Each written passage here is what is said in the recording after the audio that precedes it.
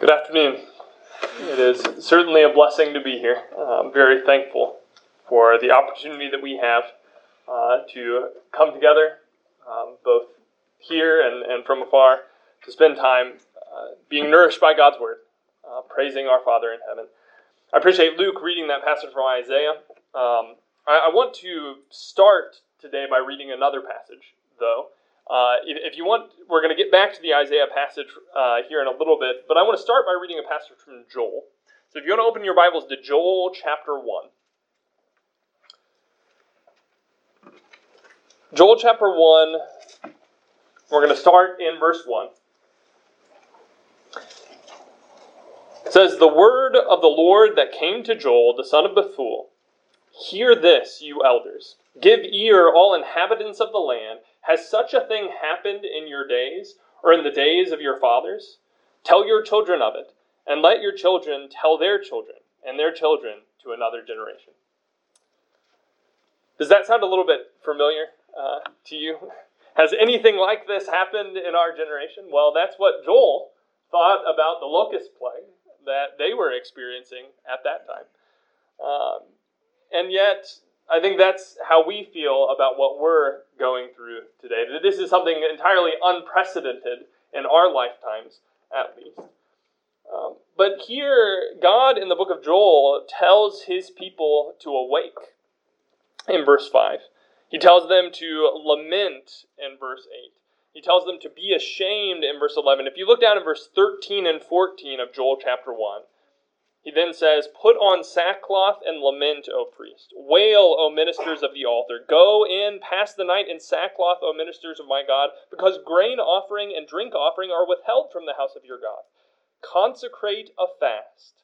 Call a solemn assembly. Gather the elders and all the inhabitants of the land to the house of the Lord your God, and cry out to the Lord." Here, because of this locust plague and the resulting famine that they were experiencing, it seems that they weren't even able to bring the offerings to the Lord, the grain offering, the drink offering. They didn't have the food to bring it unto the Lord. And so he tells them, mourn, fast. And I wonder, as this epidemic that we're experiencing gets worse, and the economic impact becomes more and more evident, I wonder if something like this should perhaps describe our response as a nation, or at least our response as God's people. I love a quote from C.S. Lewis, and I've probably used it many times, but he says, "God whispers to us in our pleasures, speaks to us in our conscience, and shouts to us in our pains. It is his megaphone to rouse a deaf world." Is God trying to wake us up and turn us towards him? I think any pain, any trial that we experience, God allows to happen that his people might turn towards him, might recognize their dependence on him, regardless of whether that be some judgment or simply some test, some trial that we're experiencing. So if so, how should we respond? Well, later on in chapter 2 of Joel, verse 13 and 14, verse 12 and 13 rather, he says, "Yet even now, declares the Lord, return to me with all your heart, with fasting, with weeping, and with mourning, and rend your hearts and not your garments. Return to the Lord your God, for he is gracious and merciful, slow to anger, and abounding in steadfast love, and he relents over disaster." I want to focus today on one part of what we see here that we may not be as familiar with.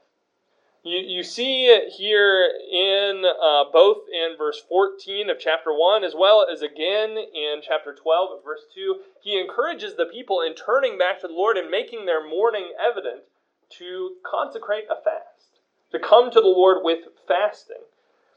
Fasting may be something that in our culture and in the church today is not a very common thing. It may be something that we're not as familiar with. And so I want us to spend some time looking at the biblical concept of fasting. Is this something that God intends for his people to take part in today? Is this something that we as Christians should consider, especially in a situation such as this? Is fasting something that went out with the burning of incense and animal sacrifice and sackcloth and ashes? Or is it something that should be practiced by God's people today? Now, I want to make it very evident from the beginning of this sermon, I am not speaking very much from experience. I'm not at all an expert on fasting. What I want to do is share my study with you. As Aaron and I have been considering this in our own lives, I want to share what we see within God's Word and encourage you, as I'm encouraging myself, to give thought to this. Should Christians fast today? Well, let's start with some reasons that we don't fast. And I think one maybe very legitimate reason that we don't fast, at least not the way that we see some of the Jews doing in the New Testament, is because we are continually warned against its abuse. A great deal of what the Bible has to say about fasting is warning us how not to fast. You remember in Matthew chapter 6, when Jesus is talking to the people in the Sermon on the Mount, he talks about not doing our deeds to be seen by men.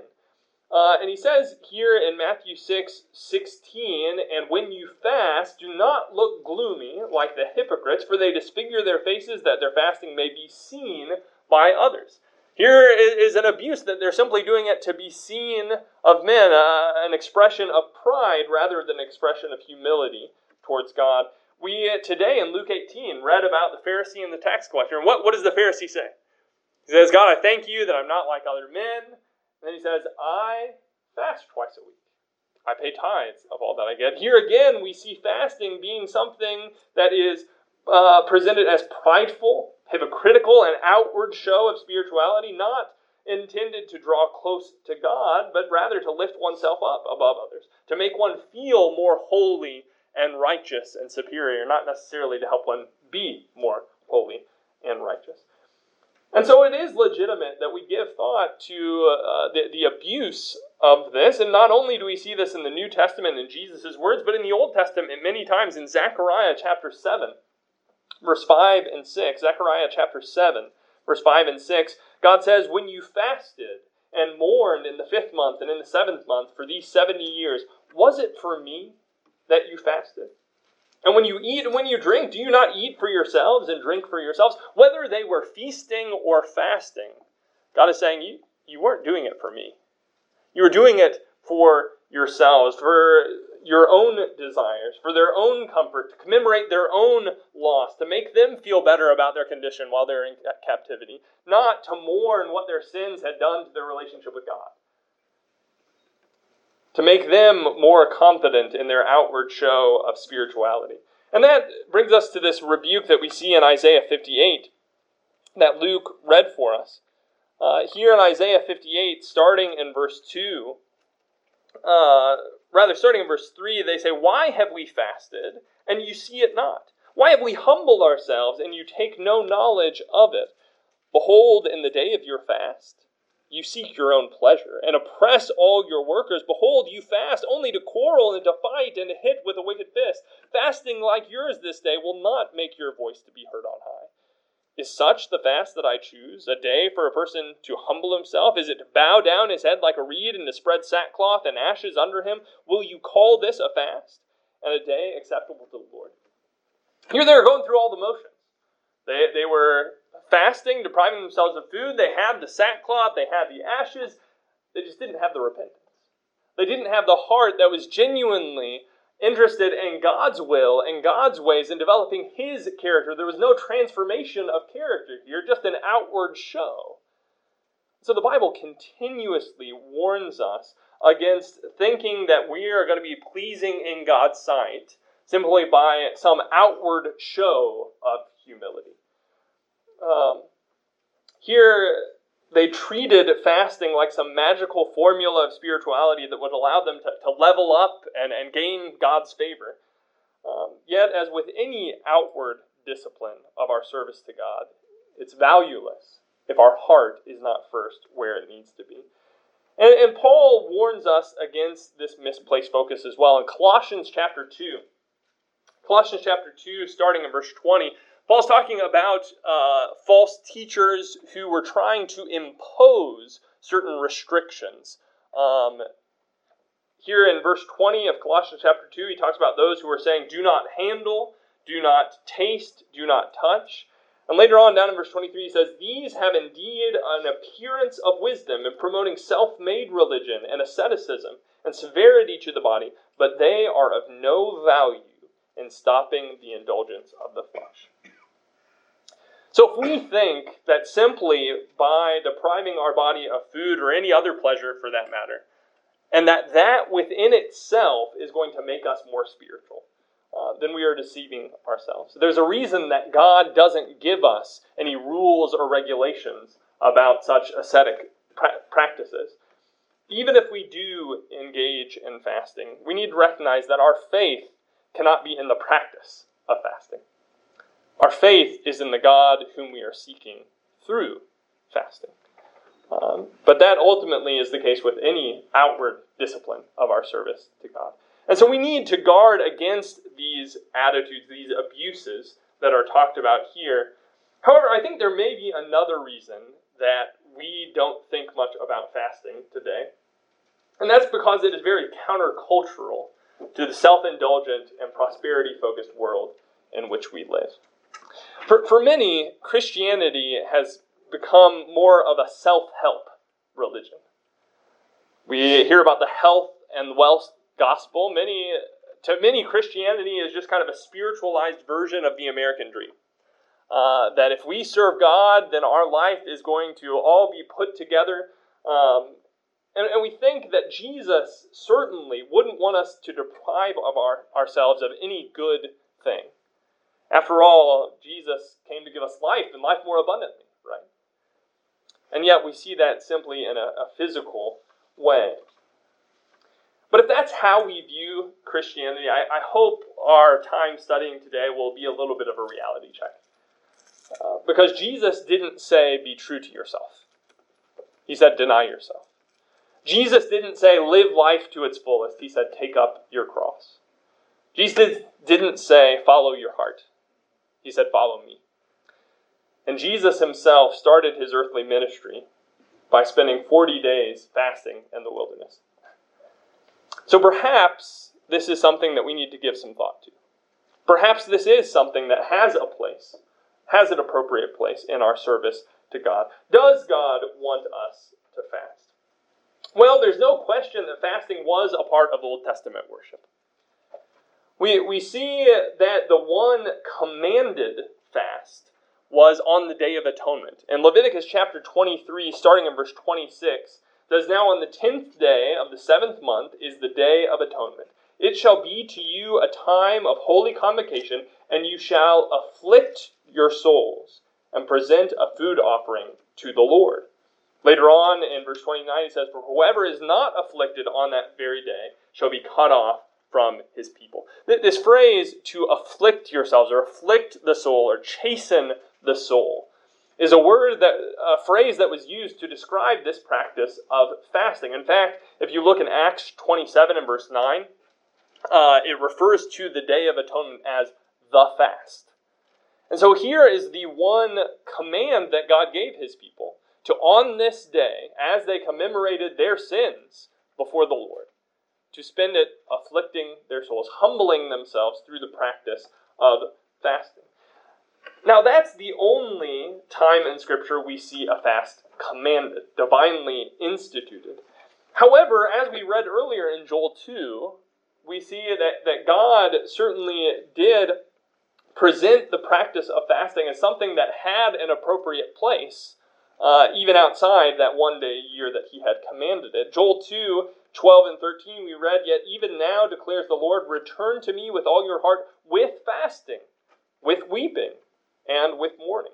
And so there were times that God indicated that it was appropriate, as they were mourning over their sins, as they were seeking to return to him, not just on one day out of the year, but to consider this practice of fasting. And fasting was acknowledged by God in that sense as an appropriate accompaniment to repentance and to godly sorrow. And we see this really throughout the Old Testament.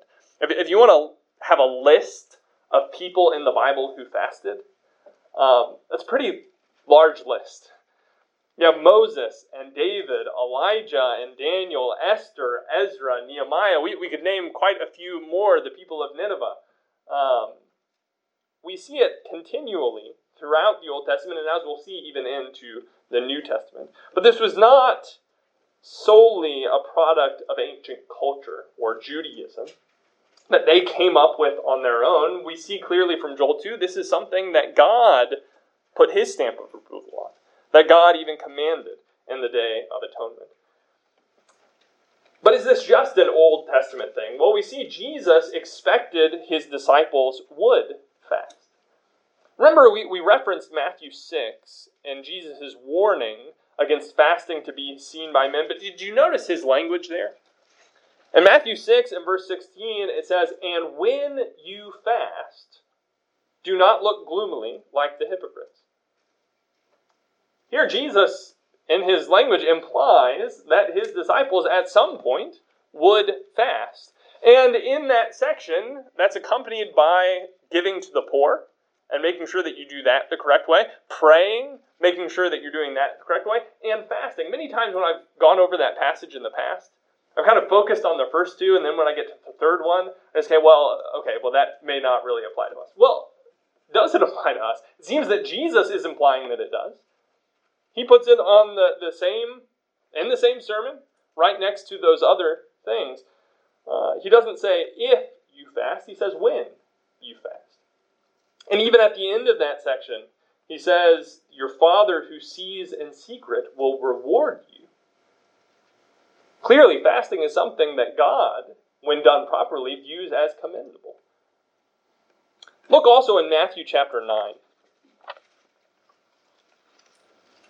Matthew chapter 9, here we see Jesus makes it clear that not all occasions are proper for fasting. There was a contrast between how John's disciples and the Pharisees fasted, and Jesus' own disciples seem to, by and large, have refrained from fasting.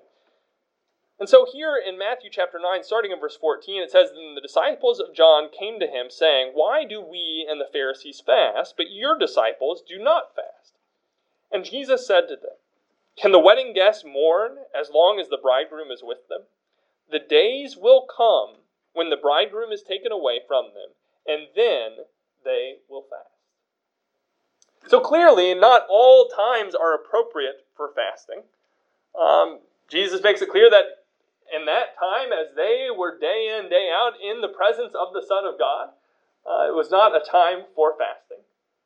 However, he says there will come a time when my disciples will fast. The implication there is that once Jesus does leave, this will be a practice that would characterize his people. Maybe not in the same way as John's disciples and the Pharisees, but it's certainly not something that should be entirely removed from the vocabulary of God's people. And we see as well that the early church did fast. Yes, in fact, when Jesus left, his disciples then did go on to fast. You look in Acts chapter 13. Acts chapter 13, and we'll look in verses 1 through 3 here. Here this tells us about the church in Antioch. How there were many prophets and teachers there: Barnabas, Simeon, Lucius, Manaen, and then also Saul. And then in verse 2 it says, "While they were worshiping the Lord and fasting, the Holy Spirit said, 'Set apart for me Barnabas and Saul for the work to which I have called them.' Then after fasting and praying, they laid their hands on them and sent them off." We see, first of all, this seemed to be a general practice that had an appropriate place in their worship and service to God. And specifically, when they prepare to send off Barnabas and Saul, they intentionally prayed and fasted. And we'll talk about this more later, but I think as an expression of dependence upon God, that they're entrusting these people to his strength to do this work, not on their own strength. But we see this as a practice that the early church engaged in. Just a chapter later in Acts chapter 14 and verse 23. As Paul and Barnabas are on this missionary journey, it says there in verse 23, "And when they had appointed elders for them in every church with prayer and fasting, they committed them to the Lord in whom they had believed." Once again, as they are entrusting these people to the strength of God, to provide for them, to strengthen them in this work of shepherding, being elders, they pray and fast in demonstrating that dependence upon the Lord. And so it seems that fasting is presented throughout the Scripture as something not commanded to us, not that we should set down laws, do not taste, do not touch, but that this is a practice that we as Christians should consider and should see as valuable in our service to the Lord. God himself rewards openly those who fast properly in Matthew 6. But what are the proper reasons for fasting? We saw a lot of improper reasons of kind of viewing it as bolstering my spirituality, making myself feel superior to those around me, or presenting myself as superior, doing it for more selfish motives. But what are proper motives in fasting? Well, perhaps most prevalently, we see people humbling themselves in repentance through fasting. That's what we read in Joel 2. In Joel 2, as they're experiencing this great plague, they come to God with penitent hearts, and that's what he's encouraging them to do, to consecrate a fast in that situation, that they might turn back to the Lord. In Joel 2, verse 12 and 13, it says, "Yet even now, declares the Lord, return to me with all your heart, with fasting, with weeping, and with mourning. And rend your hearts and not your garments. Return to the Lord your God, for he is gracious and merciful, slow to anger, abounding in steadfast love, and he relents over disaster." Fasting is an appropriate expression of grief over our sins. Now, certainly what is most important, and God makes the point here, that the genuine conviction and godly sorrow of their hearts is what it had to be the focus. They couldn't just rend their garments without actually rending their hearts before the Lord. But if their hearts were in the place that they needed to be, then fasting was a legitimate manifestation of that sorrow, of that godly sorrow. I think in this sense, it's very similar to bowing our heads or kneeling in prayer. Just because you get down on your knees doesn't mean that you're humbling yourself before God. Doesn't mean that your heart is the way that it needs to be. But you know what? If your heart is truly humble before God, if you are truly approaching God with reverence, you might just find yourself on your knees. I think we see the same thing with fasting. Just because you're going through the motions doesn't mean your heart is where it needs to be. But the heart that is where it needs to be very well might find fasting to be an outlet of expression of that penitent and contrite heart. And I think we recognize this in many other areas. If I was going to come to God and confess my sins before him, I don't think any of us would think that it would be appropriate for me to come to God and put my hands on my hips in a Superman pose and then confess my sins to God. Of course not. Well, we say, well, the posture doesn't matter. Well, it communicates something. I think it's the same thing with fasting. It's not appropriate for me to express a genuine contrition of my soul while I'm stuffing my face with pizza, right? I think we see this concept of expressing the affliction of our souls in some outward way. So in fasting, we can help add fervor to our prayers and provide a physical outlet for the broken heart and the contrite spirit. That's what we see fasting being throughout the Scriptures. In 1 Kings chapter 21, we read about Ahab. Now, certainly Ahab is not an example that we want to look to in a whole lot of areas. But here, specifically, God says something commendable about Ahab. God had pronounced judgment upon him and upon his household, and we read in 1 Kings chapter 21 that Ahab humbled himself. And Ahab fasted before the Lord, and he tore his clothes. And God responds there saying, "Have you seen how Ahab has humbled himself before me? Because he has humbled himself before me, I will not bring the disaster in his day, but in his son's day." What Ahab did in this instance was not just an outward expression. He wasn't just saying, well, maybe if I do this, God will change his mind. No, God recognized this was a legitimate outward expression of Ahab's humility. and Ahab's response to what God has said. And God himself puts his label of approval on what Ahab is doing, even changes what he is going to do in judgment towards Ahab and his household because of it. We see a similar thing in Jonah. Chapter 3, when Jonah goes and preaches to Nineveh and says, yet 40 days, and the city is going to be destroyed. What do we see the king of Nineveh doing? We see him proclaiming a fast. And he says, let no one, man or beast, taste any food or any water. Let us turn from our wicked ways. And it says there at the end of that section in Jonah 3, when God saw what they did, how they turned from their evil way, God relented of the disaster that he had said he would do to them, and he did not do it. Now, there was a whole lot more to their repentance than their fasting.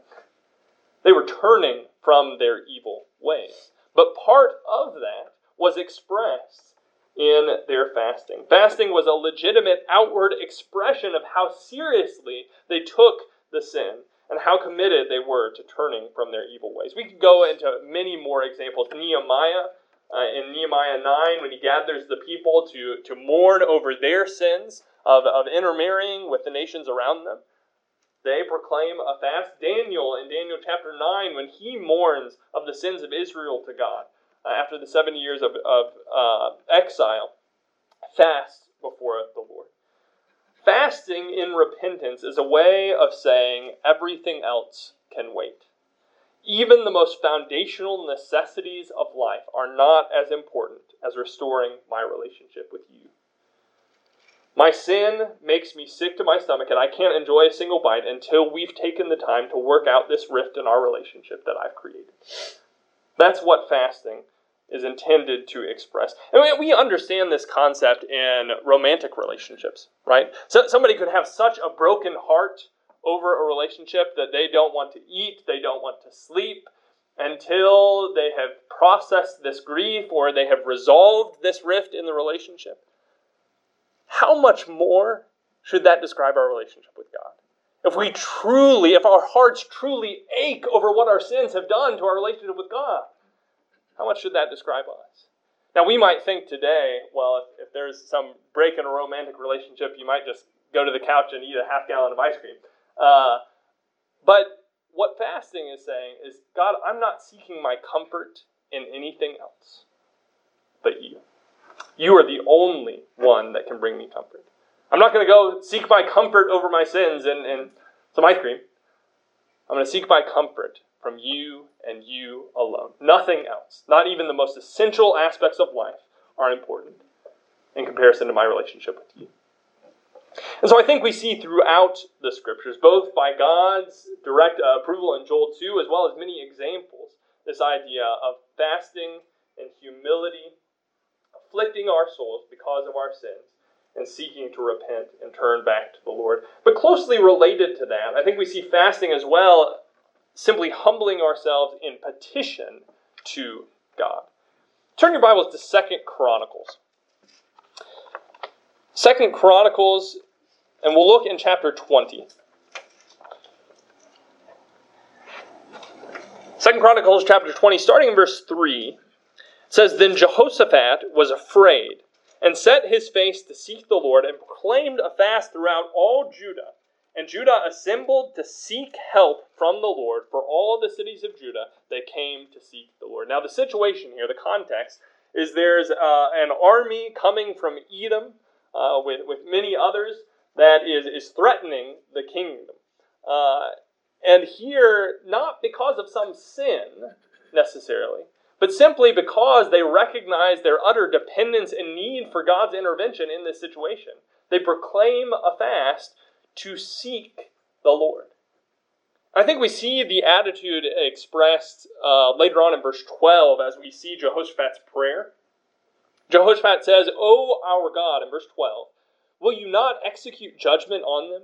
For we are powerless against this great horde that is coming against us. We do not know what to do, but our eyes are on you. Isn't that a beautiful expression of our utter dependence upon God? And so our fasting can express a mourning and a sorrow, a grief over our sins, but it can also simply express an utter dependence upon God, that we need Him desperately because we are in some dire situation. Fasting in a situation like this recognizes that there is nothing that we need more than we need God. Even the most essential elements of sustaining our lives pale in comparison to the need that we have of God Himself. They are eclipsed by our need for the Lord. We're ultimately saying, God, you are the only thing that matters. You matter more than life itself. We see a similar instance in Ezra. If you want to turn just a book forward to Ezra chapter 8. Ezra chapter 8, as Ezra and the people of Israel that have been in exile are getting ready to return to the land. It says here in verse 21 of Ezra chapter 8, Then I proclaimed a fast there at the river Ahava, that we might humble ourselves before our God to seek from Him a safe journey for ourselves, our children, and all our goods. For I was ashamed to ask the king for a band of soldiers and horsemen to protect us against the enemy on our way, since we had told the king, the hand of our God is for good on all who seek Him, and the power of His wrath is against all who forsake Him. So we fasted and implored our God for this, and He listened to our entreaty. Here Ezra and the people aren't mourning over some sin, but they recognize just how desperately they need the Lord. They need His protection. They need His guidance. And so by proclaiming this fast, they are in effect saying, God, you are our only strength. You are our only provision. You alone are the sustainer of our lives. And so we're not going to focus on anything else but you. Because we need you. And we need you desperately. And that's why fasting is often accompanied with prayer. It's an outward expression of our dependence upon God. That we need Him more than our daily food. And we could look at many other examples of this, as Esther chapter 4, where Esther is getting ready to go in to King Ahasuerus. We see that she tells all the people to fast for 3 days in preparation of her going in to make this appeal, this entreaty for her people. And also the examples that we looked at in Acts 13 and in Acts 14, when they lay hands on Barnabas and Saul, when they appoint the elders, I think this is the same type of fast that we're talking about. A fast in which we're saying, God, the work that we're getting ready to undertake, of shepherding these people, the work that we're getting ready to undertake, of going out and spreading your word, we can't do it on our own. We have no strength or goodness of our own that's going to fulfill this work. We need you, and we need you desperately. And so fasting in those cases was an outward expression that God, more than the very essential elements of life, we need you first and foremost. We need your strength and your guidance. But a third way that I think we see fasting talked about is to increase our focus on our hunger and thirst for righteousness. Remember when Jesus fasted for 40 days in the wilderness, and at the end of that 40 days, Satan comes to him and tempts him, and the first thing that he tempts him to do is to turn these stones into bread. Do you remember what Jesus' response to that was? Jesus in Matthew 4 and verse 4 says, Man shall not live by bread alone, but by every word that comes from the mouth of God. Fasting is intended to be an outward reminder of how much we need the nourishment of God's word in some cases. That this physical food isn't what really matters. What really matters is the nourishment of our souls. We need the word of God. Many times throughout the scripture, God's word is described as food. The bread of life, the water of life, is describing Jesus and his message. Milk, meat, honey. Many times we talk about ingesting God's word in one way or another. Yet when we fail to feed ourselves spiritually, we may not immediately feel hunger pains, right? We may go a day without meditating upon God's word, and we're not immediately going to feel it.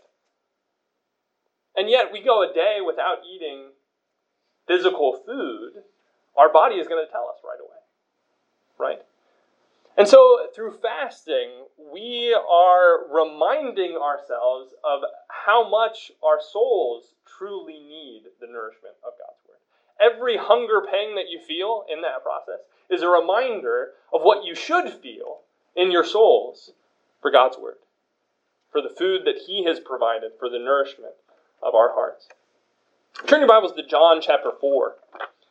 We see Jesus making this comparison as it applies to His work for the Lord. In John chapter 4, starting in verse 31, this is after He's talked to the woman at the well. And in verse 31, it says, "Meanwhile the disciples were urging Him, saying, 'Rabbi, eat.' But He said to them, 'I have food to eat that you do not know about.' So the disciples said to one another, 'Has anyone brought Him something to eat?' Jesus said to them, 'My food is to do the will of Him who sent me, and to accomplish His work.'" Where's Jesus' focus? Where does our focus need to be? Not on our physical food. His food, He says, is to do the will of Him who sent me.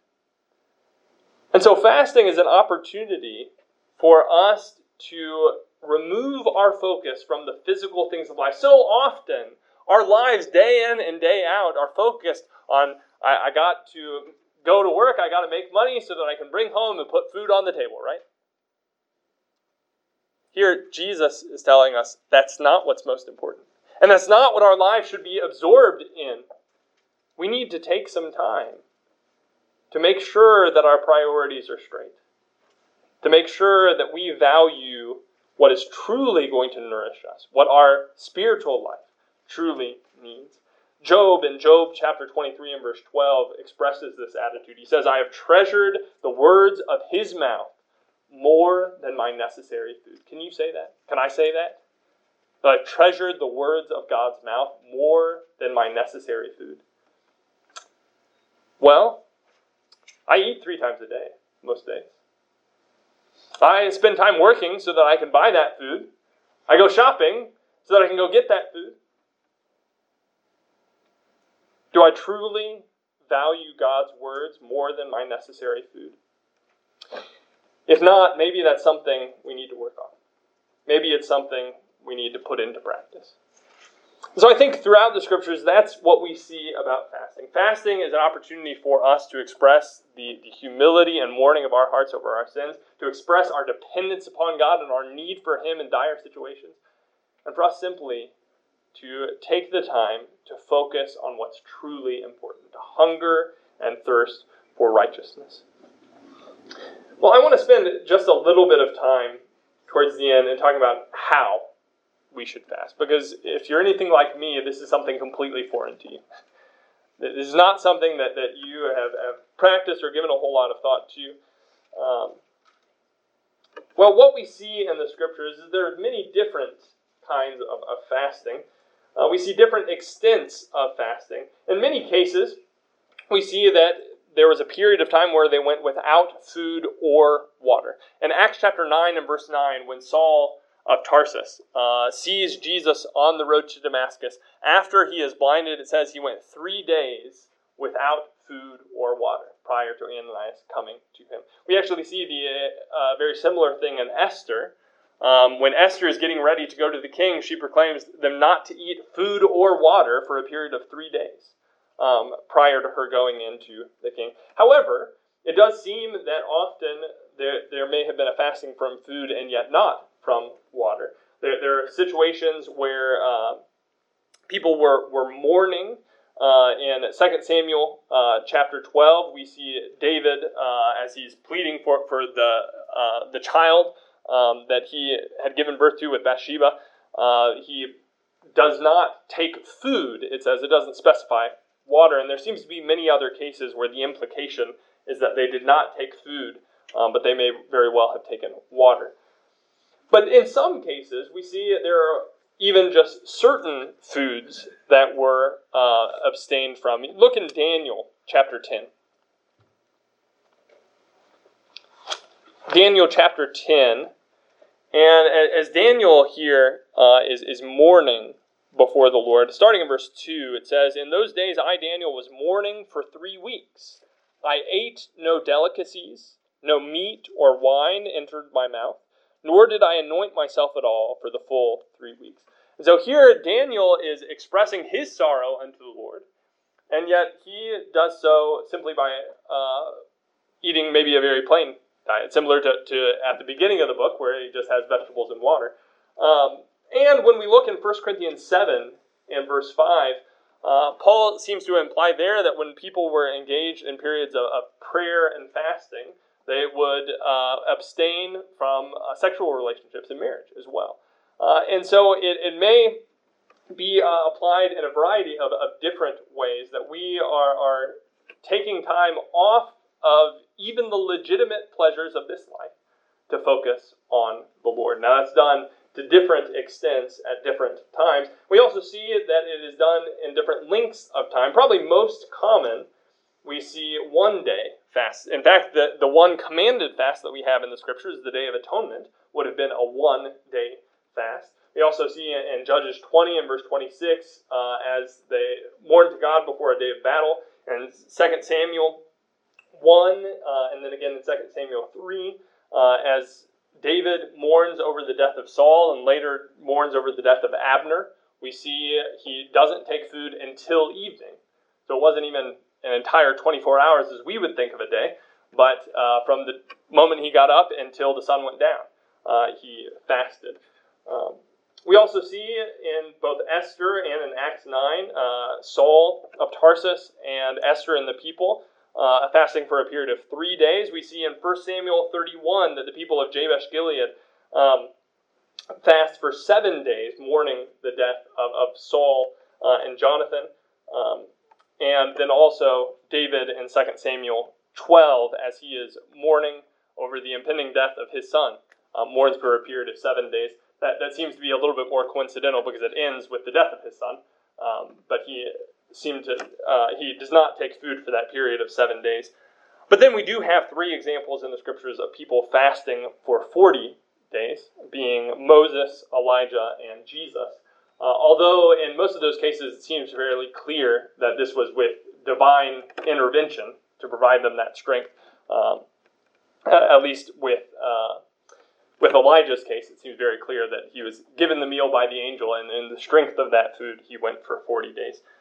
And so there's no set principle within the Scriptures of, well, how long do I need to fast? When do I need to fast? How do I need to fast? Well, God doesn't give us that direction. He's not going to give us do not taste, do not touch laws like Colossians 2 talks about.